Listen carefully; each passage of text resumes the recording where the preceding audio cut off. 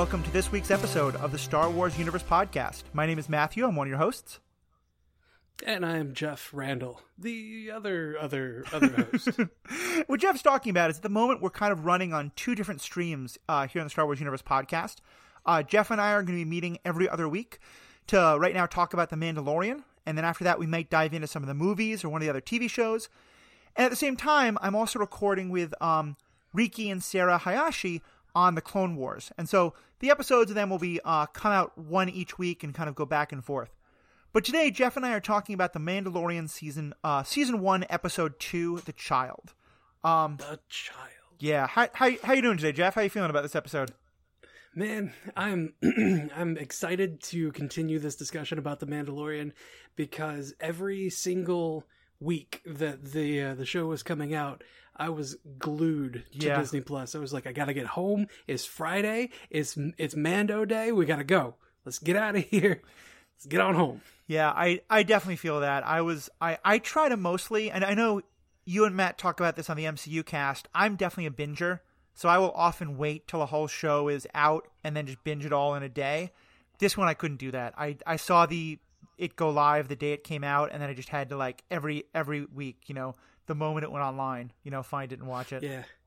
And they spoiled us in the first week because it was, it came out on Tuesday or something. Yeah, then we got another one like 3 days later. Yeah, we got something like 3 days later that was, it was on a Friday, and then they settled into the Friday. So it felt like between 2 and 3 was just the longest stretch, and we were like, come on. It really was. And then the worst one was between the episodes 7 and 8, but we'll talk about that later. Yeah, we'll get to that. All right, so let's dive right in. Let's start with first of all, just for a quick for anyone who is following along the show with us. Means you're watching kind of slowly, so I hope you're just listening to this at a later point in time. But do you have a pulse? Yeah. Well, maybe someone's waiting for all of our episodes to come out, and then they're gonna binge watch the show. But I would just say that's the right way to go. Today we will have full spoilers for this episode itself, episode 2, as well as pretty much most of the other Star Wars properties. But if you have not yet watched the rest of The Mandalorian, episodes 3 and following, we won't be talking about anything that we learn in later episodes until after we get to a spoiler warning. So you can definitely stick around even if you haven't done that. And then for anyone who hasn't seen it in a while and needs a refresher, or if you just love Star Wars and haven't seen the show but want to kind of follow along with us, let me give you guys a quick recap of the episode. It's a fairly straightforward plot, even though a lot happens. We start with the Mandalorian having found the child, as we're calling it, the Baby Yoda, even though it's not technically a Baby Yoda, and that whole debate. But he's taking... we have nothing else to call it. Yes. He takes the child. He's coming out of the area he was in. He gets in a fight with a couple of locals that I don't know if we quite understand why he does. But he wins the fight, including shooting a guy in the back as he's running away from the fight. With the first time we see that he has a disintegration ray, which was kind of a cool callback to when Darth Vader says to Boba Fett, no disintegrations. So yes, kind of a nice reminder that the Mandalorians have this power. He comes back to find that his spaceship has been torn apart by Jawas. As Jeff was just pointing out as we were talking, Jawas exist not just on Tatooine, it seems. And they have taken a lot of parts from his ship. He tries to fight the Jawas and get his stuff back, but he's unsuccessful. He goes back to Nick Nolte, who I forget the name of his character, but I just will always think of him as Nick Nolte. Gweel, thank you. And Gweel offers to help and to negotiate, and with some help from Gweel and the Mandalorian coming very close to starting another fight, they negotiate that the Jawas will give them back their stuff if they get the egg.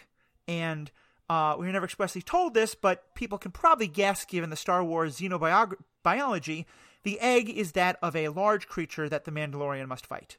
The Mandalorian fights the creature, he loses, and he kind of goes into what seems like a prayerful death pose with his knife held out of, I'm about to die, but I'm going to take a little bit more of you with me. But definitely he seems like defeated and done.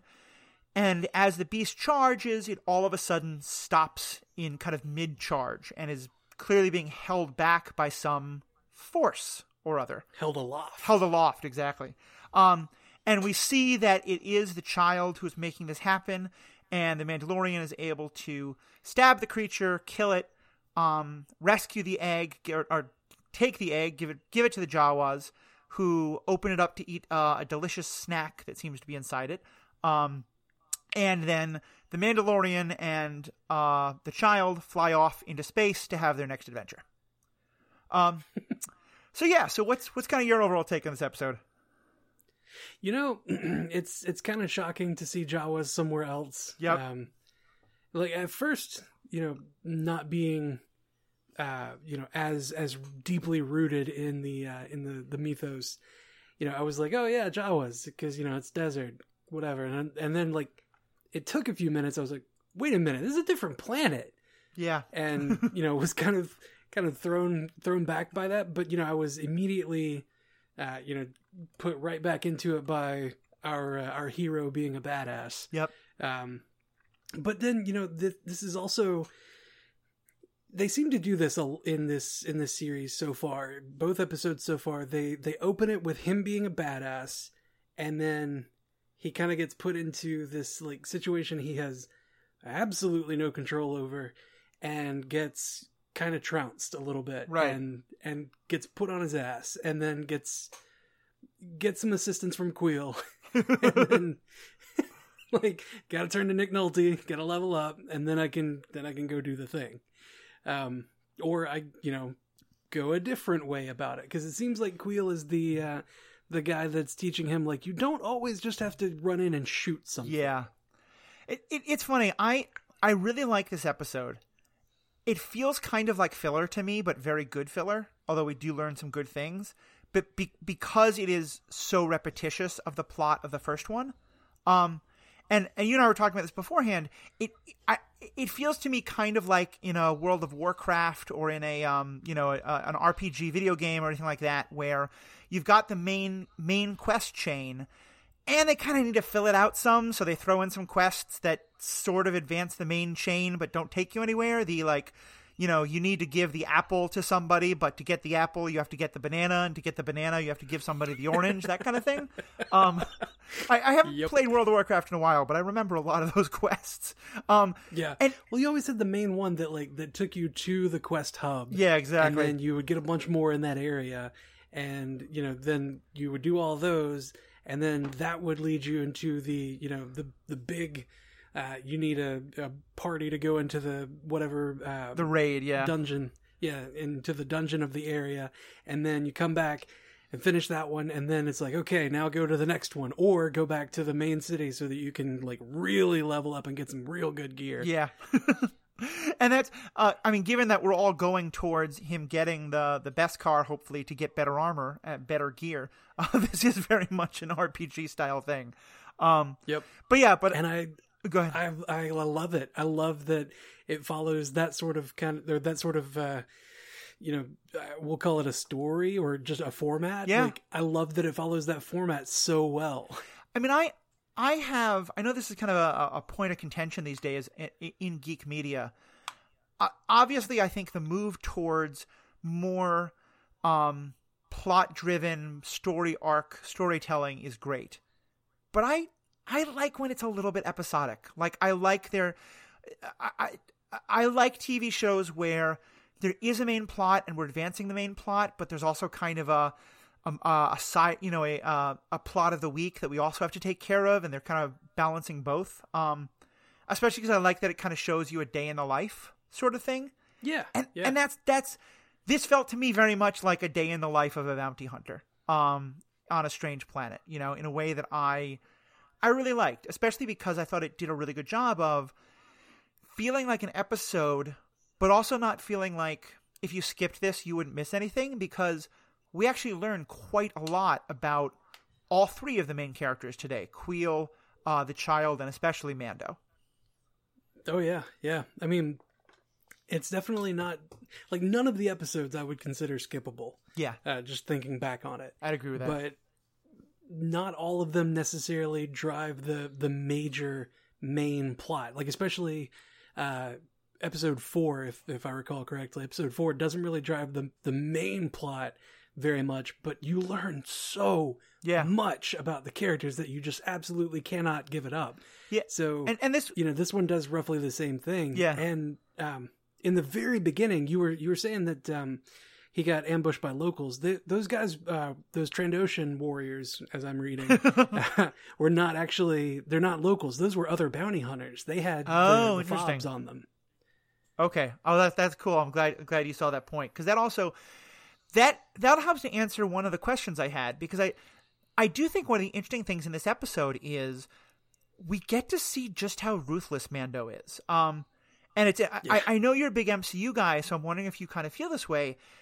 I was getting serious Punisher vibes here. I'm telling you, man. Right? I said it last time I was on. Like, Mando Punisher is the thing. Because, like, I get it more now if we know that these guys are a threat and they're going to attack again. But there's something a little, not the most heroic about shooting a guy in the back and disintegrating him. Oh yeah. And similarly, like when he comes across the Jawa stealing his stuff, like stealing's not great. I get that, and it can suck. And yeah, but disintegration though, and like he doesn't like just jump right in and be like, "Hey guys, no, stop," and like start shooting immediately. No, he goes down into sniper pose. He like takes his time, lines up his shots, and then starts blasting without any attempt to be like, hey, I've got a rifle drawn. Give me my stuff back or I'm going to blow you all away. Yep. He just lays into him. And I don't know. That's one of the things that I just absolutely love about The Mandalorian. Like, he takes no prisoners, you screwed with him. And you messed him up real bad by disassembling his ship. Yeah. To the point of like not being able to use it. I would be pissed too. and I think I like it because it tells me that the Mandalorian is fundamentally a good guy. We saw that just in the fact that he's rescuing the baby and that he's developing a bond. But he's also, I think, not a hero in the and certainly not in the Star Wars way. Han Solo was presented to us as the kind of original anti-hero, but he's such a cuddly teddy. I mean, I have friends who describe him as the grumpiest Hufflepuff you'll ever meet. Because he is. He always goes back for his friends. And, he shoots first. I will forever believe that he shoots first and Lucas can go suck it. But, even there, he's clearly in mortal danger. I don't think that's even, that dark an act. But the fact that Lucas changed that really tells you, the original Star Wars wasn't really comfortable with the idea of people not being lawful good heroes. And I don't think there's any doubt that the Mandalorian would shoot first. I feel like there's an extent to which this character is kind of a what? We're in the Star Wars universe, but we're not telling a traditional Star Wars story. And I really like that. Yeah. Yeah.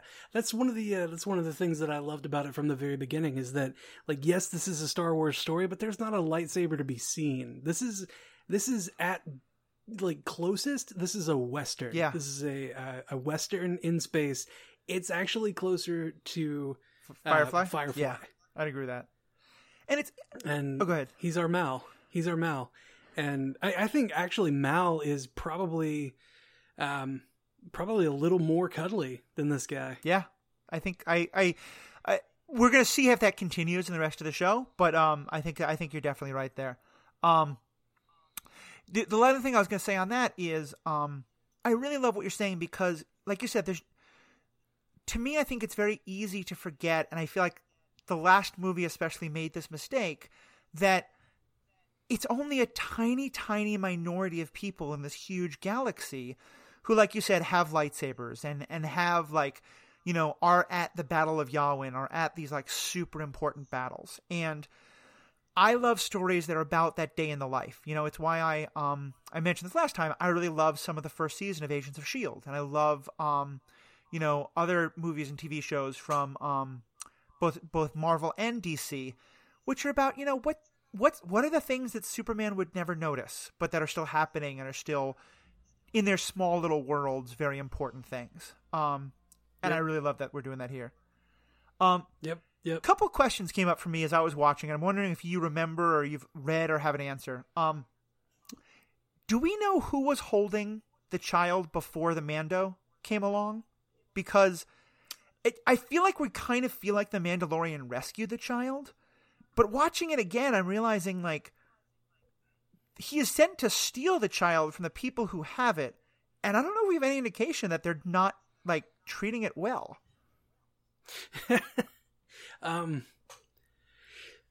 What I understand about it is that, from what I recall, it was a gang that had the child. Now, not to say that they were treating him poorly because they were a gang, but Gweel did say that them coming here has brought a lot of strife to my valley, a lot of conflict to my valley. So, thank you for taking care of them and bringing peace to my valley. Right. So this isn't necessarily like the group that loves and worships the Yoda people and wants to protect it from all the evil bounty hunters. This is possibly someone else. It's sort of like two different people fighting over the same asset, both of whom want it for kind of nefarious purposes. Is that kind of more the take you have? Yeah. Okay. Yeah, that's kind of what I felt about it. And the same thing happened with the guys that he was ambushed by. Right. In the beginning of this episode, they had the fobs. Yeah.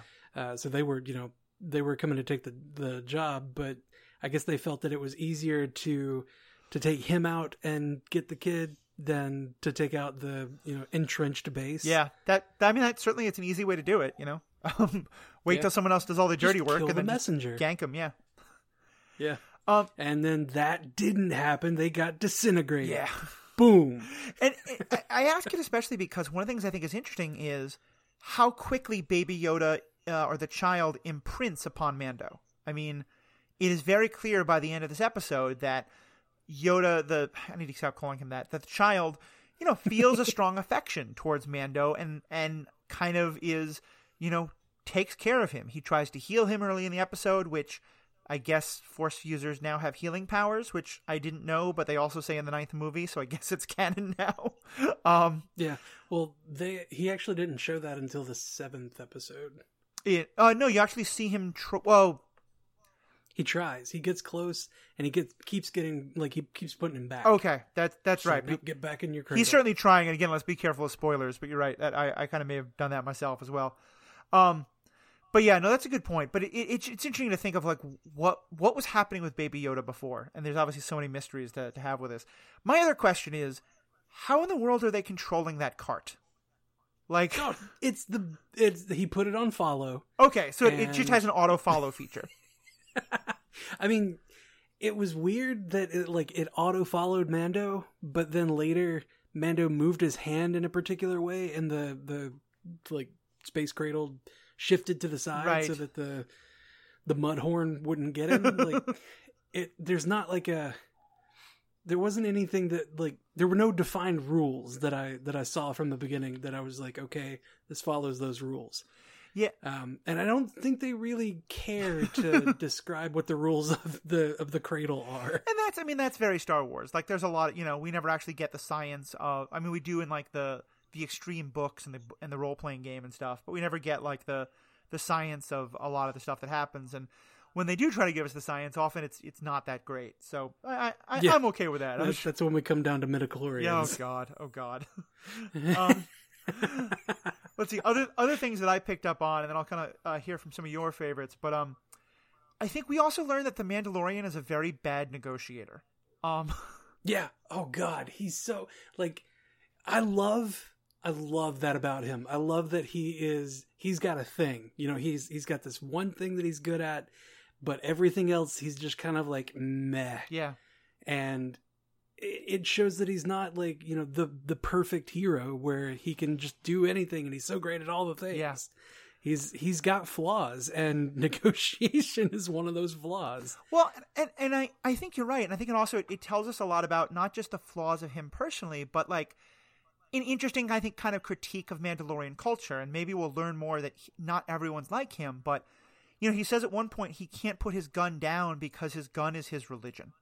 Weapons are my religion is what he says in this one. Like, I think the first time I saw that, I kind of didn't pay much attention. It just sounded a little bit badass. But watching it again, I'm like, what a dumb religion. And I'm sure that we're going to learn more about it and it's going to make more sense in some ways. But I can't help thinking about the people in our own culture who are super gun obsessed in problematic ways. But even putting aside that, like, I think one of the best ways I can describe the Mandalorian is he is the hammer who sees everything as a nail. Like, he is very well trained in violence, and apparently violence and weaponry is a part of his religion. And so he has that hammer nail attitude of, he looks at a problem and his first thought is, how can I use violence to solve this? And like I said, I think it's really good that I can't remember his name, Nick Nolte, Queel, thank you, is able to be like, no, calm down. Maybe we can solve this in another way. And it kind of still is with violence. He just has to do violence to a large creature, but, you know, at least it's not against the Jawas themselves. Anymore. Yeah. I love that he wasn't apologetic about that either. He, like, in the negotiation, he's like, they're probably mad because I disintegrated several of them. Yeah. It's like, okay, dude, like, we get it.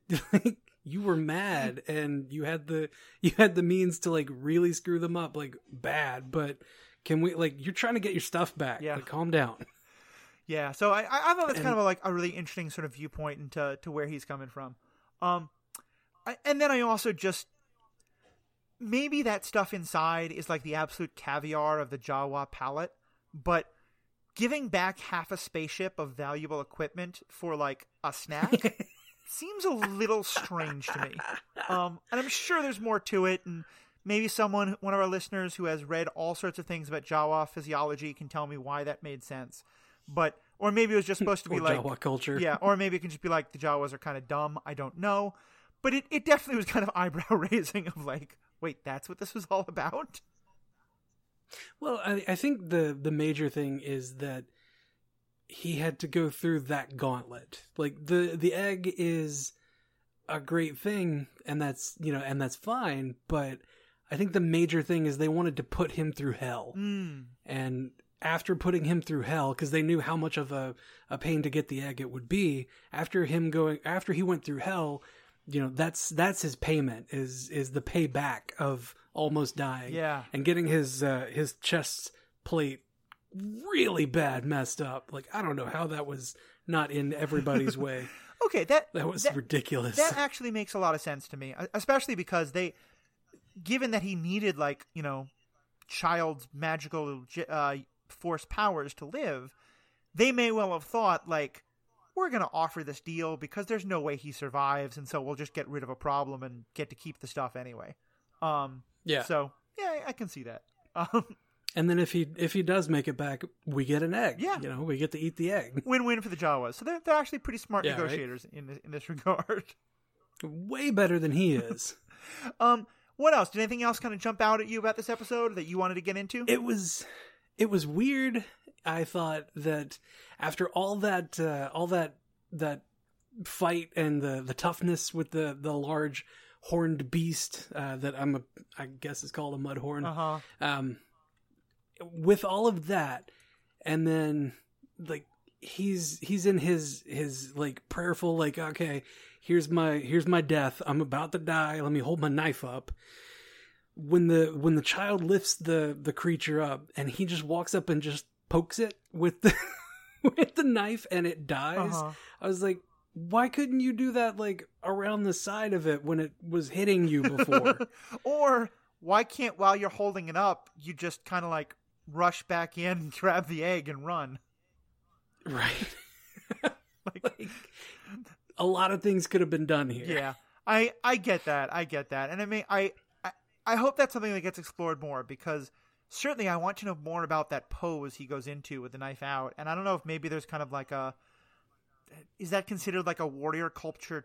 I was going to say if that's considered a warrior culture cheap shot, but then Mandalorians are like assassins and snipers, and they're not about like, let's have a noble fight on the sand of the arena. Yeah. So yeah, it's interesting stuff. It's hard to say what it could have been. I couldn't see him emoting, so yeah. I don't know what his thoughts were there. It's funny too, because I have to say the actor is so good, and there's something about his posture that I do often feel like he is emoting in various ways. That I kind of sometimes forget that we don't see his face, and I have to remember. Oh no, right, that's right. We're never actually seeing his face. Yeah, it's entirely body language, and Pedro Pascal just he speaks volumes with not having to say a word, and it's crazy how much we can see through the mask. Yeah. I mean, one thing that I am so impressed by with the show, and this is just in this episode, you see it, you know, TV shows don't work unless there are strong relationships at their heart. You know, you need connection, you need commitment, you need, you know, even if it's a strong relationship between two people who hate each other, you need emotional bond of some kind to carry a TV show. And the central relationship of this show are a character who never takes his mask off and a puppet who doesn't speak. And I think it says volumes about the show that I have such a wealth and depth of feeling about the relationship between those two just from this episode. And they don't make faces at each other. They don't talk to each other. They just somehow manage to relate to each other in ways that come across. Yep. And, you know, that, you know, recalling that relationship just gets deeper as the show goes on, and you care so much more. Yeah. And more and more. And this show, sir, is real good. It really is. It really is. And I tried to tell Matt on the MCU cast that, like, this show is amazing. Like, this makes you care about two people. This makes you care about a lot of people in a lot of ways for a lot of reasons. And he's just like, meh. I'm like, yeah, get out of my face with that meh. I know on the MCU cast, that's an issue that you guys have talked about a good deal. I have sent in one very, very, very long voicemail to you all that I don't know if it's ever going to get played, trying to explain to him why I think he's wrong. But Matt has offered to come on this podcast every now and then for a 5-minute section at the end of, you know, try to convince Matt why Star Wars is good this time. So maybe we'll get him on at some point for that. Yep, that'll have to be a weekly recurring thing. Exactly. It's like the 5 minutes of Matt because with all the time that we all have. Yeah, absolutely. And we're gonna say we're just sitting around, and for those who've just found us because you're Star Wars fans and you have no idea what the heck we're all talking about. Matt Carroll is someone who also runs a podcast with Jeff. And he has started you and Jeff together have started the Stranded Panda podcast network that this podcast is a part of. And I'm going to say more at the end about those and how they all tie together. Just want to say that for anyone who just Googled Star Wars, found our podcast, and is wondering what the world we're talking about. So what in the galaxy? That too. Yeah. So anything else before we dive into a spoiler section? No, not for non-spoiler stuff. Okay. So, for anybody who's checking out now, thank you guys again so much for listening. Please leave a review. 5-star review especially is great because it helps us get more people to hear this podcast. But if you don't believe we're worth 5 stars and you want to tell us why, please do, and we can improve and keep getting better. We also want to interact with you guys, the fans. Information about that, as well as about all the other podcasts in the Stranded Panda Network and how you can find more of my work, more of Jeff's work, and more of the other work of our great friends is all going to be in the show notes. Please check it out. So with that, spoiler warning in 3, 2, 1. Yoda actually can heal, we later find out. Yeah. The baby tried to heal him and he turned it down. Yeah. I will say, I think it's actually, I don't know yet. I don't think we ever learned this through all of season 1, so I wonder if we're going to explore it in season 2. But I have a theory, because the Mandalorian doesn't understand what's happening when he reaches out like that, and the Mandalorian doesn't understand what is happening when the child uses the Force to stop the creature. And it confirms for me something that I think is actually pretty cool, which is I think the Mandalorian has no idea who Yoda was, and probably doesn't know that this thing looks like I'm guessing he at least has heard of the Force, but he might be in the kind of Han Solo, it's just a weird religion idea. But he knows enough about the fight with the Empire that I think he knows that the Force at least exists, and maybe that Luke Skywalker existed. But I certainly think we get, he has no idea that a creature who looks like this child was one of the strongest Jedi in the world, in the galaxy. And I love that. I love that it's not perfect information for everyone.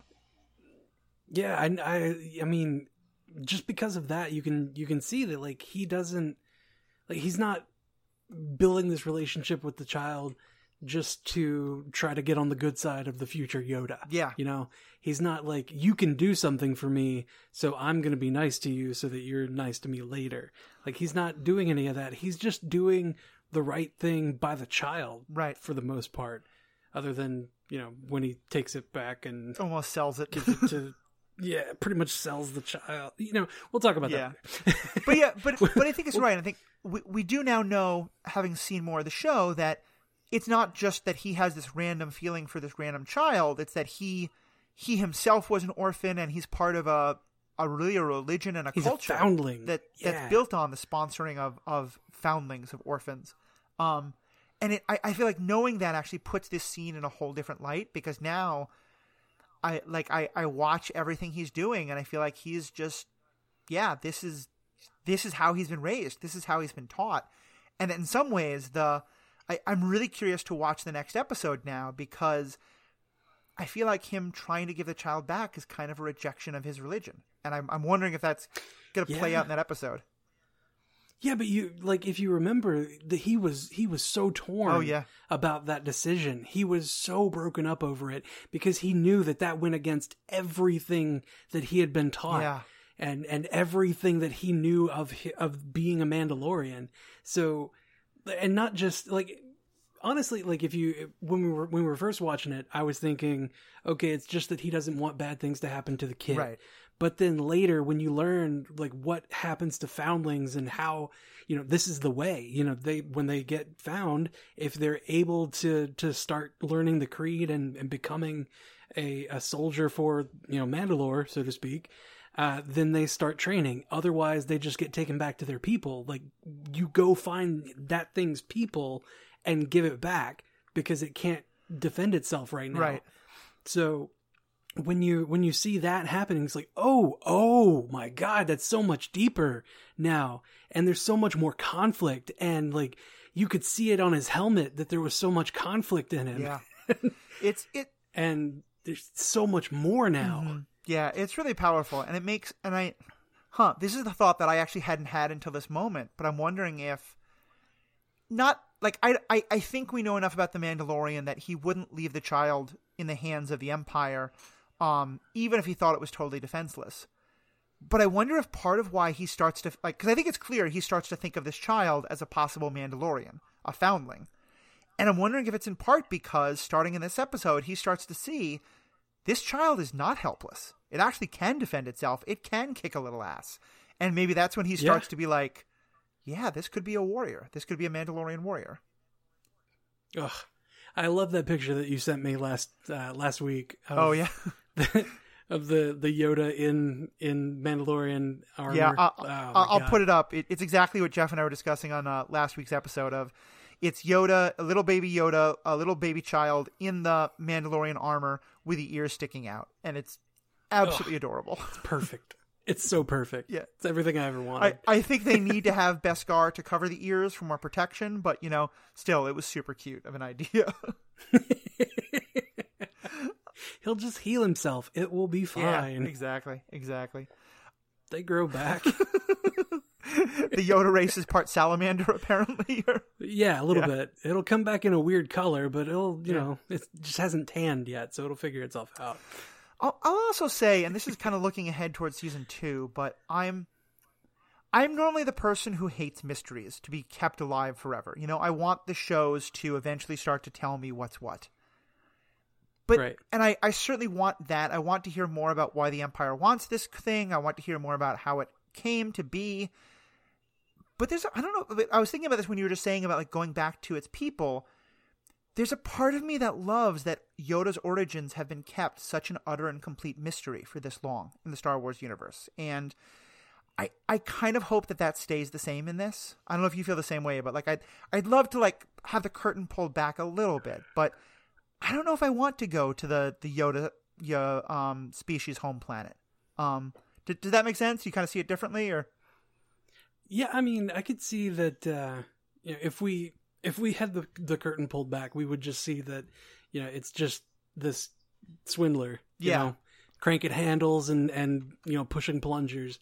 Like, if we got if we got insight into the culture that Yoda comes from and why he speaks the way he does and things like that, like if you have all of that exposed, it loses the novelty. Yeah, I think it's very true.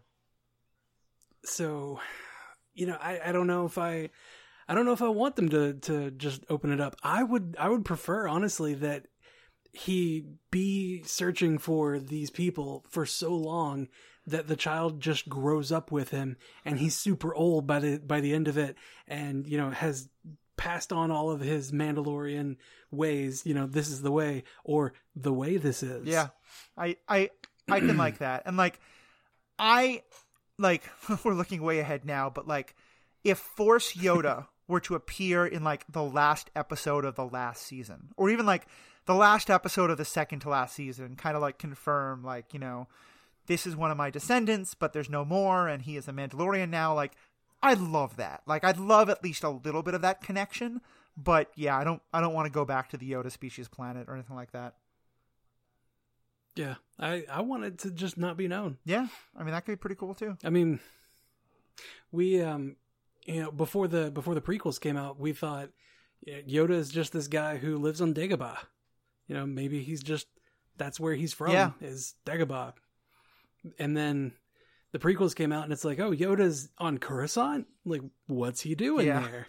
And certainly in the prequels, we also learned that there's at least one other Yoda species creature, who I think is also a Jedi and has he's pink instead of green and a little bit taller than Yoda. Or it might be a she. I have no idea what that character's gender was. But yeah, this also gets in, and this is kind of a larger meta question, but because again, this episode wasn't actually that deep, there's not too much to talk about, so I can throw this out here. Because I think I want this to stay a small story. And I was thinking about this in terms of, I don't want this story to wind up we're right now in the period that, was between movie 6 and movie 7. And obviously a huge amount happened, including the establishment of the Republic and then the establishment of the First Order. And I don't want this movie to be why all that happens. I don't want there to be some huge plot and we find out that it's actually, Snoke who's behind trying to get the child or something like that. I would hate that. But I wouldn't mind it if over the course of this story, as just kind of background, we wind up learning more about the origins of the First Order, or we hear people talking about how the Republic isn't bringing order and they kind of miss the Empire or anything like that. Do you know? I'm wondering if you have that same kind of interest of I don't want Snoke, but I want a little bit more of that filling in the time period of how we get from the end of Jedi to the start of Force Awakens. Yeah, I mean, I remember when the Force Awakens came out and we went to the theaters, and then the First Order is a thing, and I was like, am I the only one that's how did this happen? Yeah. Because I remember at the end of 6, the Empire's done. Yeah. The Death Star got blown up, or the new Death Star got blown up, and everybody was happy that the Empire is over. And now these guys are here? It was definitely my biggest frustration with Force Awakens, because I was super excited for a movie that was, now our good guys are in control. They're in charge. They're running a republic. And there's this rebel group now that's running around trying to do terrible things. And they're trying to figure out how do you fight a group like that while maintaining democracy? That's the story I want. I wanted to see the rise of the First Order, and how does it eventually become necessary if there'd be a resistance that's not the Republic? But we never saw that. I never quite understood why. Yeah, well, I mean, we just had to completely rehash A New Hope. Yeah, which I understand, palate cleanser after the prequels. But we'll be watching each of those movies, and so we'll definitely get to that. Any other kind of last thoughts on this episode, or sort of what this episode now tells you now that you know the whole larger story?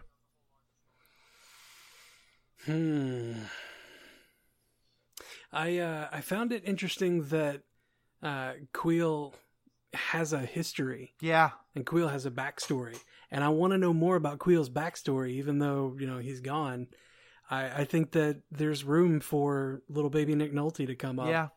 Maybe in another series. That'd be, especially because, and this we don't learn much later until Kara comes back to that planet with him, but knowing that he actually worked for the Empire and that that he did it kind of as a slave and he feels guilty about, it's interesting. He feels like he's not happy he did it, but he also doesn't feel guilty because he feels like I had to do this. Yep. I paid my debt. I am done. I'll never go back there again.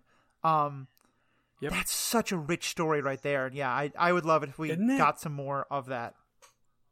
Oh man, like there's so much there. There's so much just juiciness there that's just waiting to be dug up. And we just go ahead. We lost him. Too soon we lost him. It's funny because I made that joke at the beginning about this being kind of like an RPG or a WoW type game. But the more I think about it, the more apt that seems, because I like my partner and I both love to play games like that, and we kind of pass the joystick back and forth between us. We did the Spider-Man game, we did the most recent Final Fantasy, and most recently now we're doing Divinity. But it's funny because I just want to focus on the main plot, and every time we go to a new area, there'll be all these little threads that are like, oh hey, do you want to learn all about like the wildlife in this area? Or do you want to learn all about like the weird political infighting happening in this particular city? And, she loves to like pull on those threads and go on all those side quests and learn all about that rich flavor. And that's kind of what this is. Like, this to me feels like a fantastic game where we're getting all these little threads of like, this guy who used to work for the Empire and the bounty hunters who had Yoda before and the, yet another planet with a huge animal on it for biological reasons that are never explained. And megafauna, yes. Yay. And like, I think I'm glad we're focusing on the main plot, but I also want to pull on all those threads, Yeah. So yeah, I would love it if we get more like novelizations and things that kind of build out this world even further. But there's, it also makes me feel like I hope we get 5 more seasons of this, as well as other shows set in this world that get to just show how interconnected this universe is. Yeah. I was excited when I had heard that there was going to be an Obi-Wan Kenobi series, and just kind of about him and his time away, because there's a long span of time where he gets old and turns into a different person. A different actor entirely. Yeah, that's definitely true. And, apparently that's been, indefinitely shelved, if I'm not mistaken? I think so. And I don't know if this is true, but I think in part it is that there are a couple of Obi-Wan books that were written that are also Star Wars Westerns. And in part because they're set on Tatooine and it's a desert planet, but also just like he's very much kind of like the lone Jedi. And my understanding is that they started with that idea and then decided not to go that route, but still were in love with the idea of a Star Wars Western. And so The Mandalorian kind of took its place. So I don't know if we will get that, but maybe. I mean, I think it would certainly be another, an interesting way to fill in more of the gaps of what was happening in that time. Yeah. I don't necessarily need another Star Wars Western. I just, I was excited about more world building and more, kind of fleshing out. Cause like we've, the Skywalker line of, the Skywalker story is done. It's over. I'm done with it. I'm okay putting that to bed. And the Palpatine story. I'm very okay putting that to bed. The Palpatine story didn't need to be even brought back. Also agreed, but yeah. We'll talk about that on a later episode. But, I want more of the rest of this galaxy, because there's so much to it. I mean, like we said in the last episode, I played the Old Republic, the BioWare MMO, and just loved all of the different stuff that you got to read about and go and explore and see, and like I want that. I want this to do that. Yeah. And I think that this show can, but there's probably room for other stuff. It doesn't necessarily have to be like, the old Western style that this one is, but there's other genres.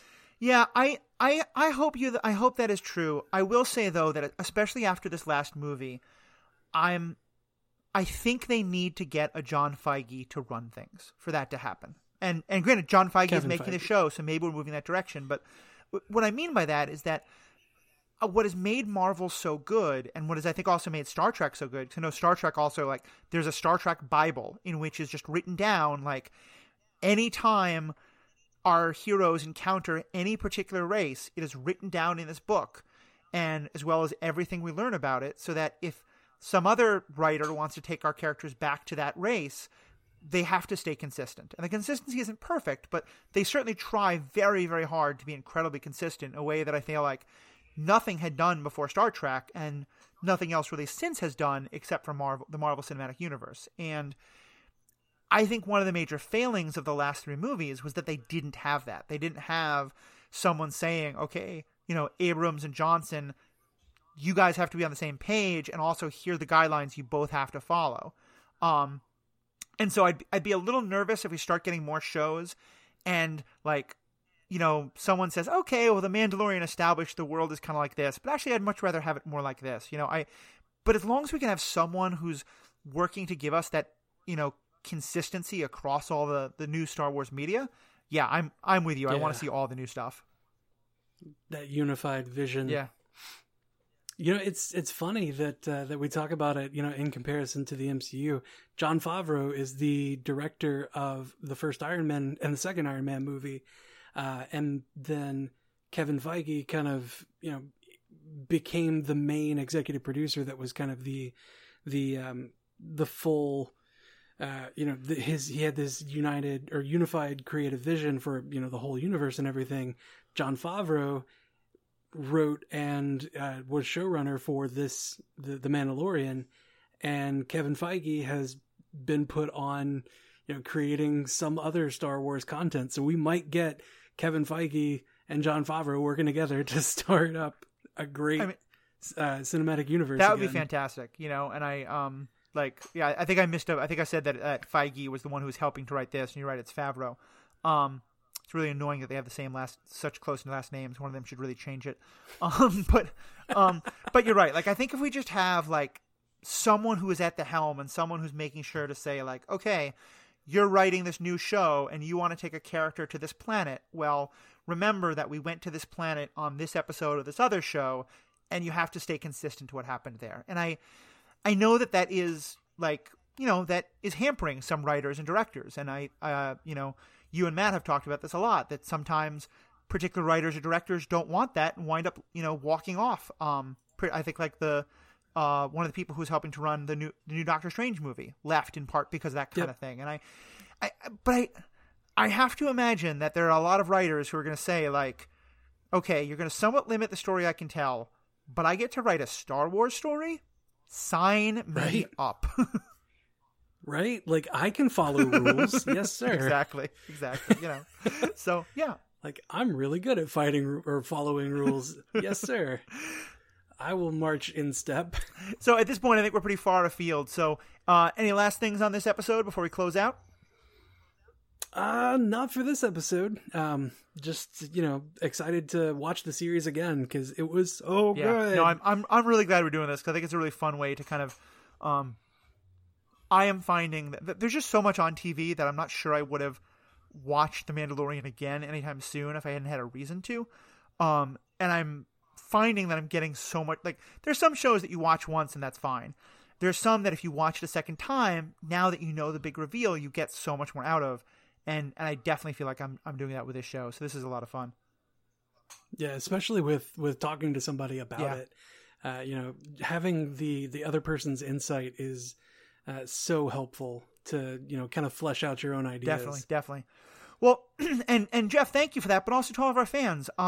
We hope that you're getting that same feeling listening to us, but we want you in the conversation as well.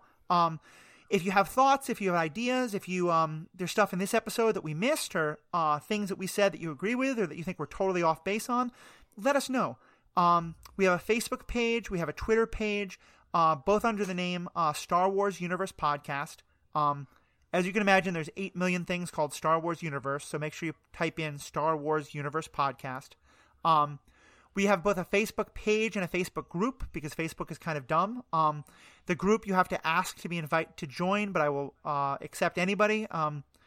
If your profile pic is a swastika, no, but everyone else you're welcome in.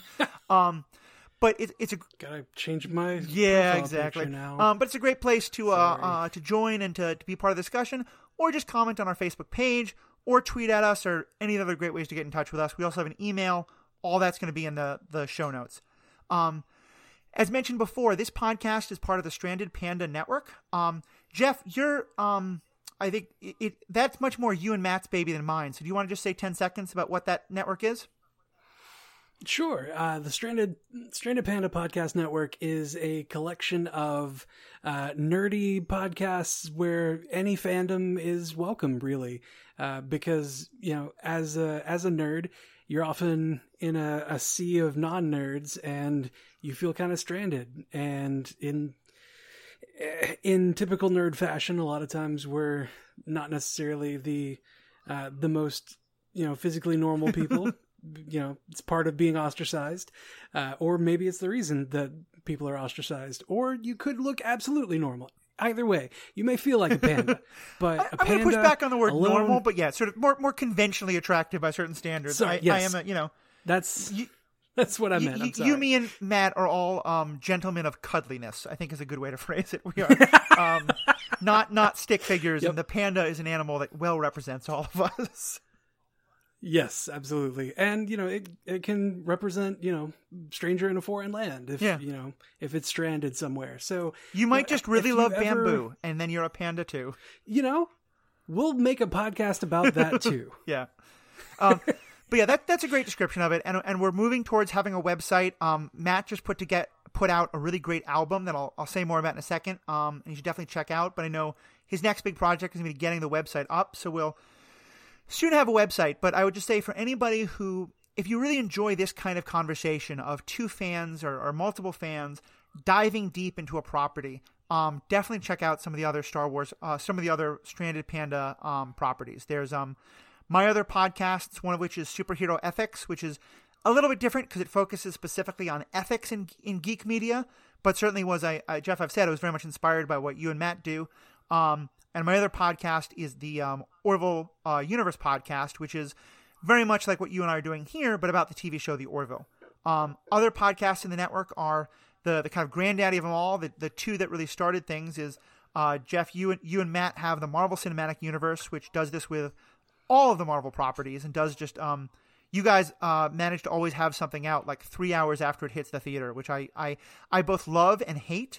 Because I can't wait a day or two to go see something. I have to see it opening night because I'd also miss out on what you guys have to say. So it's very annoying in that way. But it's because you guys always have such great things to say. So that one, and then around the same time, I think friends of Matt's. I'm not sure if Jeff, they're also friends of yours. But also started the DC on Screen podcast, which is another fantastic one for all the DC properties. Other than that, also there is the Star Trek Universe podcast, the Who Watches the Watchmen podcast, and a number of other great ones. And we actually just recorded our first episode of Binge This, the one that's focusing on sequel nice. culture. Oh, that's awesome. I'm really looking forward to hearing that and being a part of some of that too. So please check out all of that. Also, for any of you who are music fans, Matt Carroll, the guy we keep talking about, has gone a little off the deep end musically with his new Star Trek podcast. He got inspired.